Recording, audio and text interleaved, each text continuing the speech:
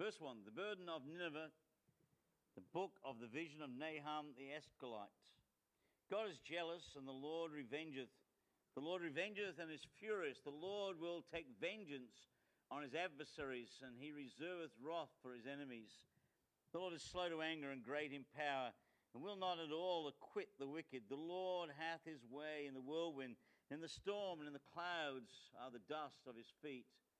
He rebuketh the sea, maketh it dry, and drieth up all the rivers. Bashan languisheth, and Carmel, the flower of Lebanon, languisheth.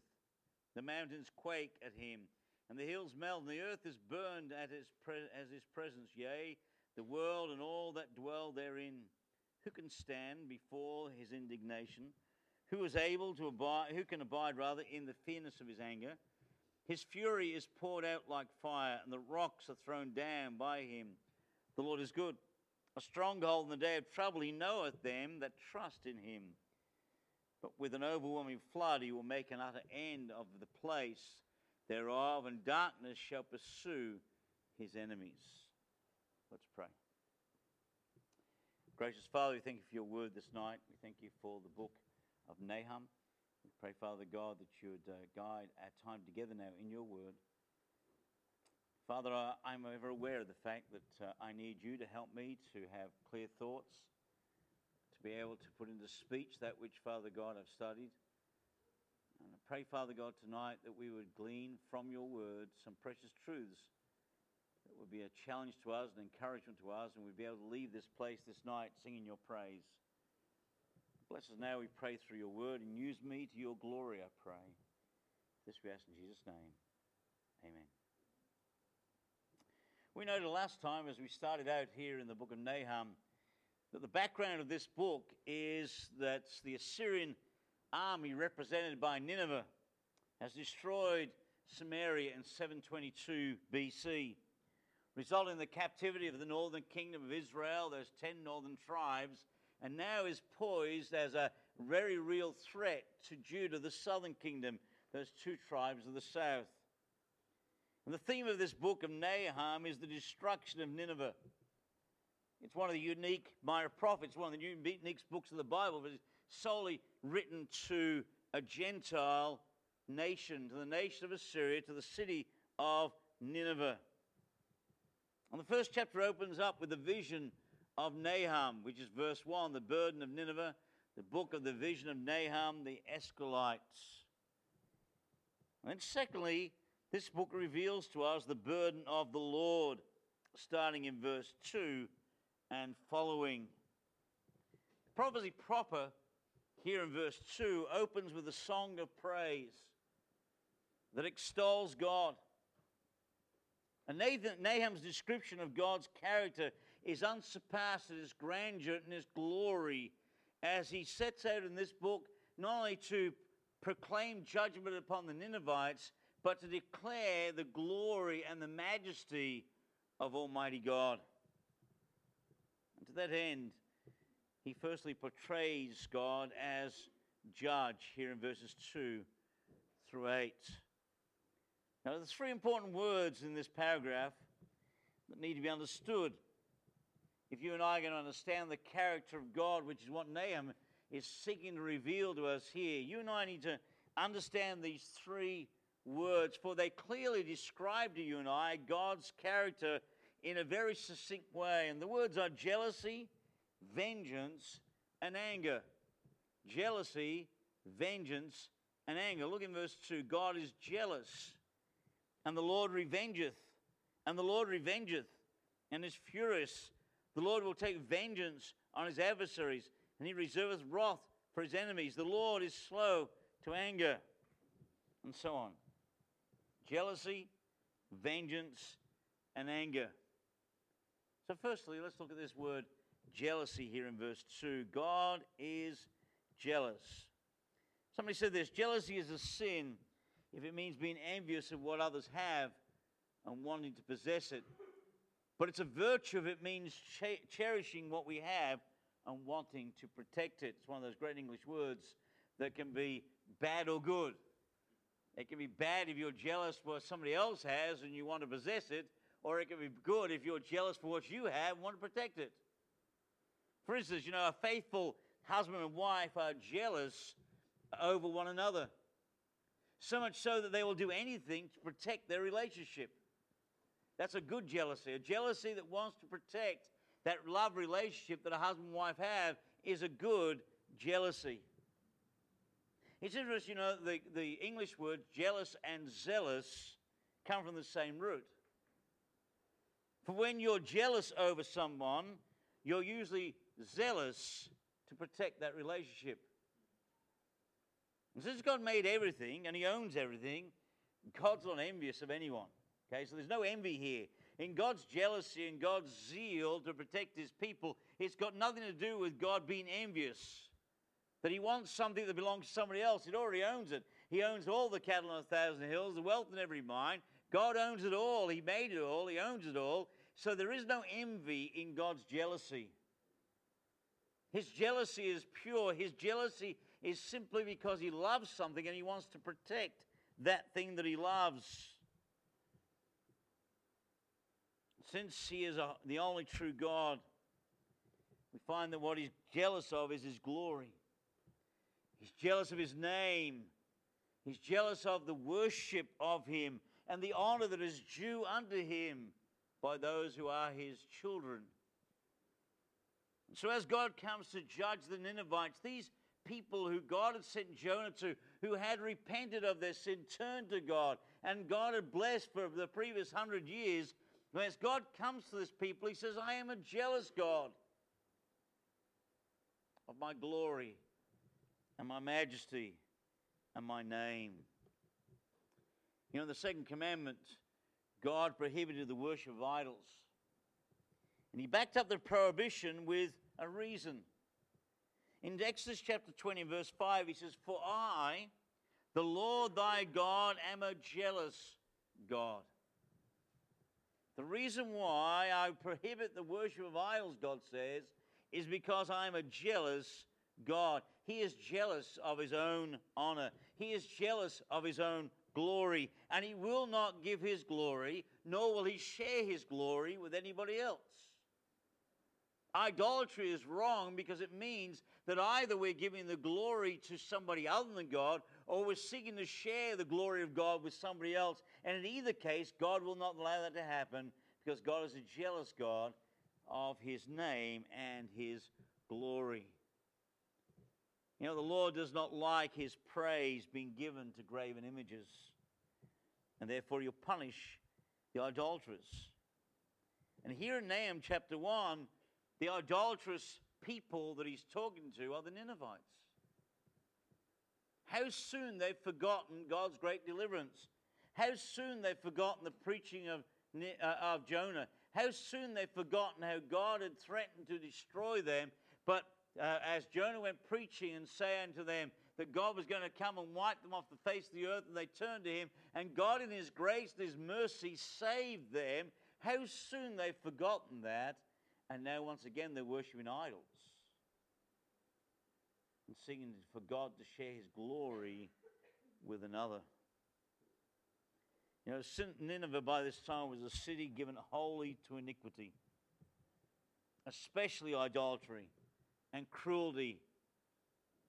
And God's jealous love burned within Him, and it burned against their pride, and burned against their wickedness, and burned against their willful breaking of God's law. This was not a people who had not been confronted with the truth. This was a nation who God had gloriously saved. And now their descendants have turned their back upon God. And God's about to judge.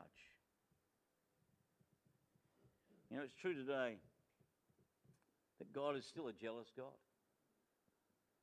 Our God is still jealous for His name. He's still jealous for His glory. He's still jealous for His majesty. God is still a jealous God, and He will not share His glory, nor will He share His name with anyone. Therefore, beloved, we need to ensure that we give Him the glory due unto His name, and we worship Him alone. But beloved, we remember that the God that we serve, the God that sent his Son to die upon the cross of Calvary for you and I, is worthy of all the worship and praise and the honor and glory. It all belongs to him. And we need to remember to exalt his holy name, because he is a jealous God. The second word that describes the character of our God is vengeance. It says in verse 2, the Lord revengeth, and is furious. The Lord will take vengeance on his adversaries. He reserves wrath for his enemies. Do you get the idea that God is vengeance? He says, I seek revenge, I have vengeance. I will take vengeance on my adversaries. Now, you and I, when we think of vengeance, we usually think of vengeance being a sin. Somebody getting even. I'm going to get even with you. I'm going to fix you up. It's vengeance, and it's seen as evil. And it usually is. In fact, both the Apostle Paul and the Lord Jesus Christ himself warned against you and I being vengeful. They both said, vengeance is mine, saith the Lord, I will repay. Both in Matthew 5 and in Romans chapter 12, we're told that vengeance belongeth to the Lord, that you and I are not to be vengeful. You and I are not to seek to get even with people. That when people do us wrong, our responsibility is to forgive, not to get revenge. Responsibility is to forgive, not seek vengeance. So we're reminding the New Testament that the responsibility for us is always to forgive. So vengeance for you and I is seen in the light of being sinful and wrong. But a just and holy God cannot see evil people breaking his law and do nothing. God can't just stand by and let the Ninevites continually disobey him. They've come and they've taken captive the northern kingdom, and sure, they deserved it. They were wicked. They'd had not one good king upon the throne. Every king was an evil king who sought to lead them into idolatry. And so God sent the Assyrians down to judge the nation of Israel, the northern kingdom. That's true. But the Ninevites should not have been as wicked as they were, and God was going to seek vengeance on them. He could not stand by and watch people break his law and do nothing about it. Indeed, mankind needs to understand that he can't fight against God and hope to prevail. We live in a wicked generation, and our world is simply going blindly through life, thinking somehow they can get away with everything, and God's never going to hold them account for what they're doing. Judgment Day is coming, folks. Our world is on a collision course with the judgment of Almighty God. When the tribulation comes, the wrath of God is going to be poured out like as a wine from the winepress of a holy God. We poured out upon mankind, and mankind is going to understand what it means to offend a holy God.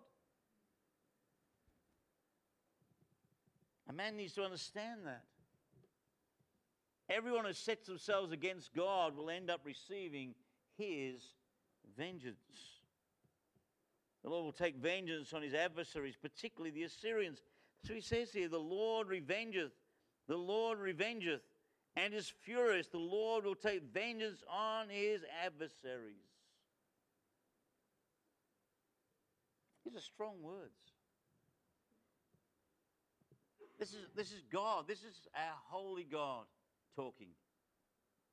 These are strong words. Vengeance and revenge. God is going to judge mankind. The Lord will take vengeance on his adversaries, particularly the Assyrians. Vengeance belongs to the Lord. He will repay sooner or later. Notice what he says here in verse 2. It says, the Lord revengeth, the Lord revengeth. The Lord will take vengeance on his adversaries and reserveth wrath for his enemies. He reserves wrath for his enemies. Our world relatively gets off scot-free these days with their wickedness.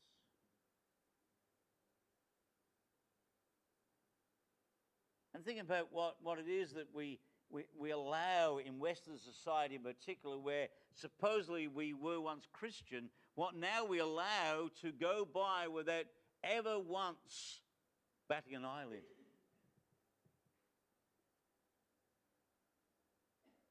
And you know, there is a God in heaven who his word is holy and sacrosanct.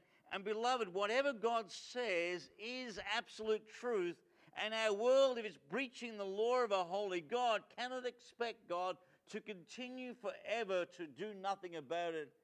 He will judge. He must judge. He reserveth wrath for his enemies. The judge will judge his enemies. He will deal with sin. And while mankind may get away with it for a time, there's a day coming when God will deal with it. You know, you can't help but think that day is getting ever closer. We can be thankful that the High Court actually agreed to allow the postal vote to go ahead on the same-sex marriage issue. But you know, the fight is not over, folks. Things are just going to get harder and harder. If the Lord tarries, we're going to find that the more and more there is opposition to righteousness. I mean, look at the way people have been vilified for taking a stand against same-sex marriage and the way that they've been treated. That's just a snippet of what this world really thinks of righteousness.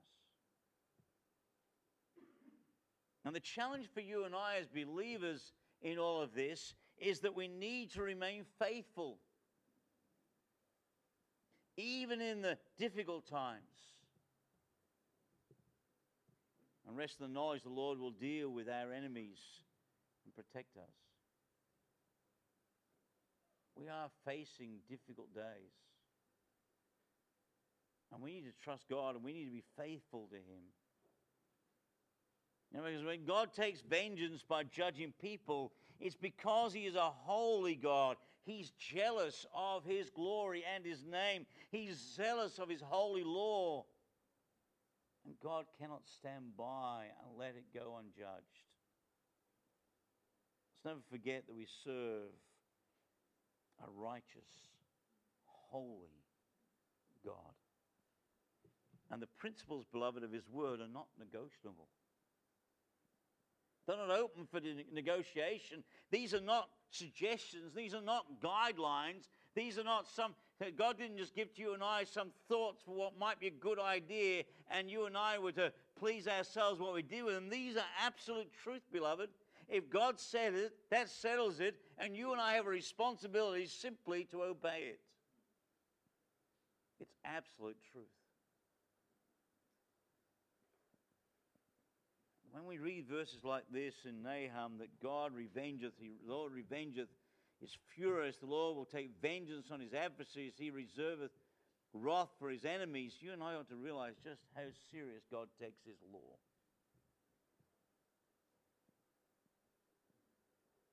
There's no mitigating circumstances with God. Mankind's not going to be able to go before the great judge of the ages and find that God finds some mitigating circumstance that lets them off the hook. He's a righteous God. And this verse ought to make us realize just how serious God takes his law. Jealousy, vengeance, anger. Verse 3. The Lord is slow to anger and great in power, and will not at all acquit the wicked. The Lord hath his way in the whirlwind, and in the storm, and the clouds are the dust of his feet. Anger. You know, God's anger isn't like human anger. You know, often our anger is selfish and out of control. We get angry because we didn't get our way. We get angry because somebody did something we didn't like. We get angry, and it usually is a response, an emotional response, and often it's out of control. But God's anger is a holy anger. It's a righteous indignation against all that defiles his authority and disobeys his law. This jealous God who seeks to bring revenge upon those that disobey him is angry at man's behavior. It's a righteous indignation against anything that defies his authority and disobeys his law. That's why God's people ought to exercise holy anger against sin. Isn't that what it says in Ephesians chapter 4 and verse 26? Be angry and sin not.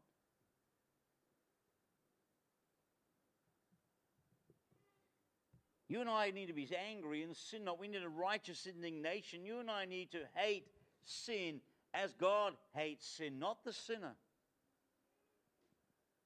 but the sin, the misbehavior, the disobedience. You and I need to hate the sin. We can't hate the sinner because the sinner, God loves the sinner, doesn't he? For God so loved the world, that's the sinner, that he gave his only begotten Son, that whosoever believes in him shall not perish, but have everlasting life. God commanded his love towards us, and that while we were yet sinners, Christ died for us. He loves the sinner, but God hates sin. And you and I need to hate sin with the same passion with which God hates sin. Somebody said this: a person who does not know how to be angry does not know how to be good. If you can't get angry at that which is wrong, then you can't really understand what it is to be good. Of course, that is a righteous anger that opposes evil. Like God, we ought to hate evil. It's interesting, in Nahum chapter 1 and verse 2, Nahum wrote that God was furious. In the middle of the verse there, and is furious. And the word furious there means filled with wrath. God is furious. He reserveth wrath for his enemies, and the wrath that he reserves, he's furious about that. He's a furious God. In verse 6 he says, who can stand before his indignation? Who can abide in his fierceness of his anger? His fury is poured out like fire, and the rocks are thrown down by him. He describes God's anger as indignation. And he describes his indignation as being so fierce and so powerful that it is poured out like fire. Who can stand before his indignation? Who can abide in the fierceness of his anger? His fury is poured out like fire, and the rocks are thrown down by him. His fierce indignation is so powerful, it's poured out like fire with a power that is able to shatter rocks. God's trying to paint for you and I an imagery of what he thinks of sin. This jealous, holy God is furious with iniquity. He is furious with sin, so much so that his indignation is like a fire that's able to shatter rocks into pieces, disintegrate them.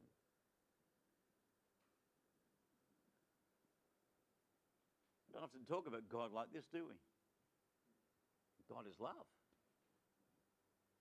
God sent his Son to die for us. But beloved, that God that loved us, that God who sent his Son to die for us, that God that poured out his indignation upon his Son is this God. God's Son suffered this wrath, this indignation for you and for me. This is what he went through. He experienced the full force of the wrath of Almighty God upon him on Calvary. When it says he became sin for us, you and I need to understand what that means. The indignation, the fury of Almighty God was poured out upon the Son so that you and I might be saved.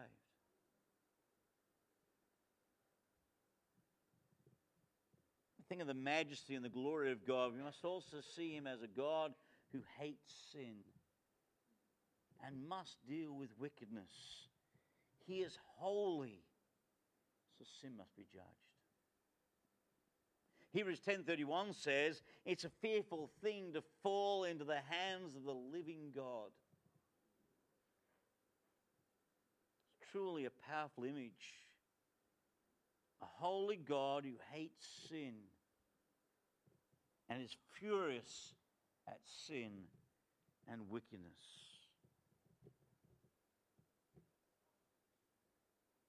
But you know what I love about God? In the midst of all this, he writes verse 3.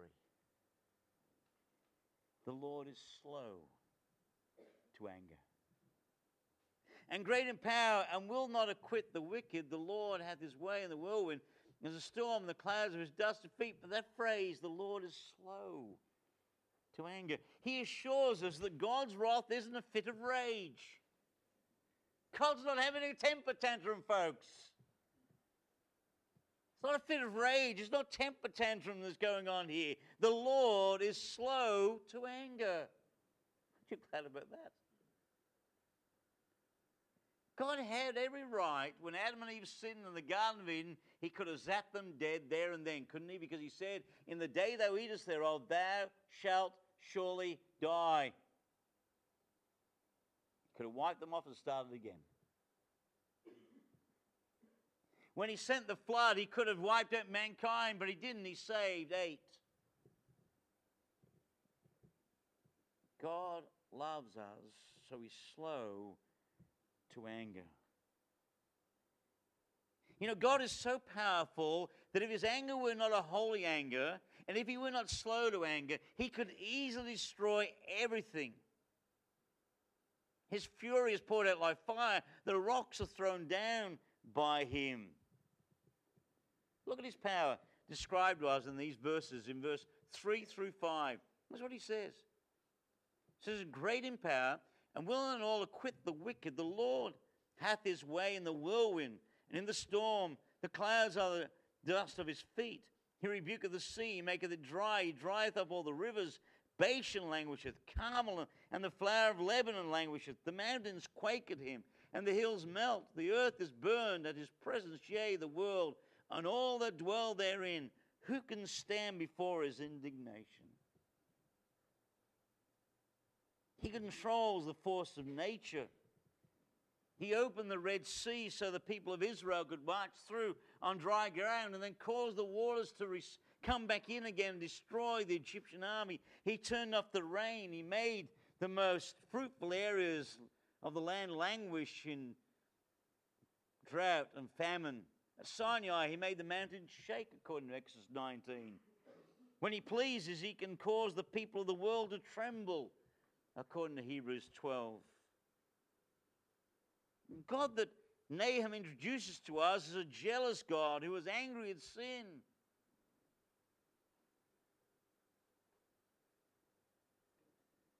But who is a good God who cares for his people, therefore he's slow to anger. Look in verse 7.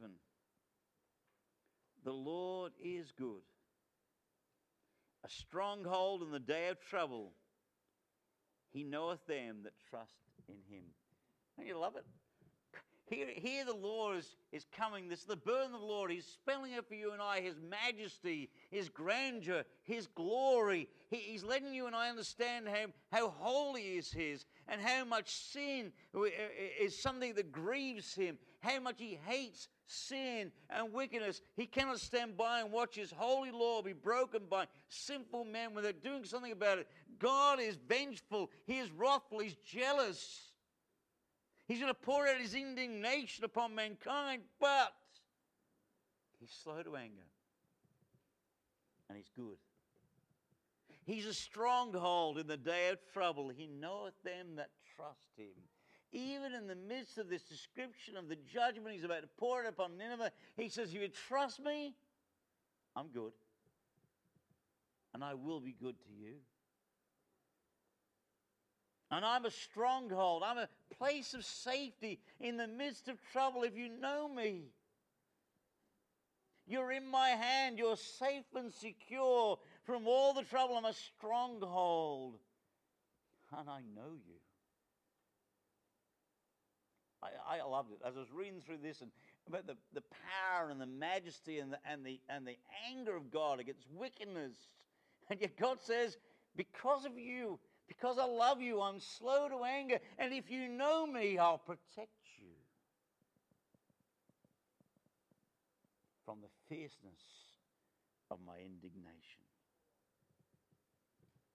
That's why he's slow to anger. That's why we can read in 2 Peter chapter 3 and verse 9 that God is not willing that any should, God is not slack concerning his promises, but some men can slackness. Because God is not willing that any should perish, but all should come to repentance. You know why God? You know why Jesus Christ has not come back yet? Because God loves people and wants to see souls saved. Nahum invites you and I, as Romans puts it, to behold the goodness and the severity of God, as Romans 11:22 says. The goodness and the severity of God. That's what we have here. We have the goodness of God in being slow to anger, the goodness of God in being able to be a stronghold to those who trust him, but the severity of God in that God revengeth, because God is jealous, that God is angry with sin. He is the refuge for those that trust him, but he's an overwhelming flood to those who are his enemies. Look in verse 8.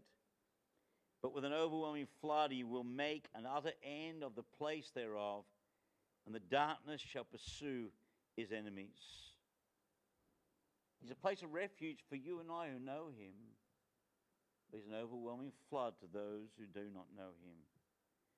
Let's never forget how holy our God is, and bow before him reverently. Now go back with me to verse 3, please. Notice what it says, the Lord is slow to anger and great in power, and will not at all acquit the wicked. He will not at all acquit the wicked. Because the Lord is slow to anger, because he is great in power, he will not acquit the wicked. God is not like an unjust judge who lets the guilty get out of their crimes because of a false sense of compassion. We can't assume that God will say one day, let's bygones be bygones and we'll all be friends. Sin must be paid for. Either by mankind himself in the lake of fire for eternity, which burneth forever and ever, or at Calvary. But it has to be paid for. Because he will not acquit the wicked. Romans 6:23 is still true today. The wages of sin is death. Nothing's changed. In the day thou eatest thereof, thou shalt surely die. The punishment, the payment for sin is death. Was in the Garden of Eden, is today. The payment for sin is death. Either somebody has to die for their sins, or somebody has to die in place of them for their sins. So people must either spend eternity separated from a holy God in the lake of fire, or accept the work of Jesus Christ upon the cross of Calvary, where God's wrath was poured out upon his only Son that we might be saved. But God must be satisfied. And praise God, it says in 1 John 2:2, he's the propitiation. He's the satisfaction for our sins. Not ours only, but the sins of the whole world. He died that we might be saved. He died that God might be satisfied. That the righteous demands of a holy God may indeed be satisfied through the death of his Son upon Calvary. And people today have a choice to make. They either trust him and find out that God is good, or they reject him and find that he may be slow to anger, but one day vengeance is mine, saith the Lord. When God is resisted long enough and rejected strongly enough, eventually judgment comes. And if man resists God, he will be judged and condemned for eternity. He is slow to anger. But when it does come, his fury is poured out like fire. As verse 6 says, his fury is poured out like fire, and the rocks are thrown down by him. And beloved, as one commentator said this, understanding this should make men quick to repent and wary of presuming on the patience of God. And it ought also to move us to urgency of getting the gospel out to a lost and dying world. See, the Lord reveals this to mankind so that mankind might be moved to turn to Him for salvation, to trust Him as their Savior, to find the goodness of God, find that He is a stronghold in the day of trouble, to know Him, to love Him, to trust Him. The Ninevites had been there.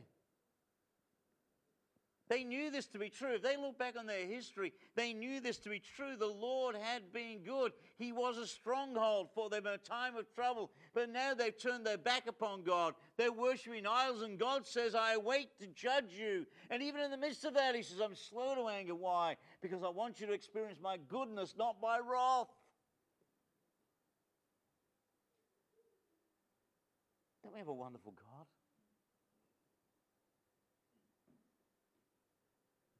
The Lord is good, a stronghold in the day of trouble. Those who love Him and trust Him see the goodness of God and find protection in the strongholds of God, the Lord Himself. You know, you and I, when we read passages like this, can become somewhat negative, I guess. You and I can get to the place whereby we think, what terrible passages. But beloved, God reveals this to you and I so that I might understand just how good our God is. We don't deserve it. We don't deserve anything that Christ did for us on Calvary. We don't deserve the sacrifice He made for us. We don't deserve to be saved. We deserve God's wrath to be poured out upon us, but it's because God loved us.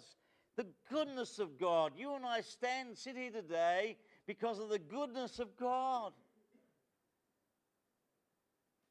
God's wrath has not been averted. Mankind will be judged if they don't accept His love. He knoweth them that trust Him. Not as you know them in a sense of identification, but also in a sense of relationship. The only way to avoid the judgment of God, the only way to avoid the wrath of God is to know Him. We have a great and powerful God, beloved, the judge of all the earth. But those of us who trust Him find that the same power displayed as judge to the unsaved is a comfort to us. It's a comfort to us because of how great a God is. So we ought to simply trust Him, give thanks unto Him, for He is a great and glorious God. And we ought to place our faith in Him day by day and give thanks unto Him for His goodness towards us. He's a great God. He's a jealous God, a vengeful God, an angry God. But oh, He's a loving God. Praise God for who He is. I trust tonight we've gained a glimpse of a little bit of the majesty and the grandeur of our God. And that you and I will bow down before Him in thanksgiving this night, that this great and glorious God saw fit to save us. So that you and I might not spend 1 second in the lake of fire, separate from God. For to be absent from this body is to be present with the Lord for those of us who love Him. Why? Because God is good. He's a stronghold in the day of trouble. He knoweth them that trust Him. Praise God that we have such a glorious God. Let's pray. Gracious Father, tonight we thank You that You are a good and glorious God, that You're slow to anger Father God, you would rather save mankind than condemn mankind. Father God, help us to realize you're also a God who's a jealous God. And you cannot allow forever your name, your majesty, your glory to be ignored. For your law to be broken by mankind. One day you will judge. And until then, may we be faithful, standing up for Jesus Christ, that people might see the goodness of God and receive the grace of God and be saved. Lord, may your word tonight resonate in our hearts to your glory. This we ask in Jesus' name. Amen.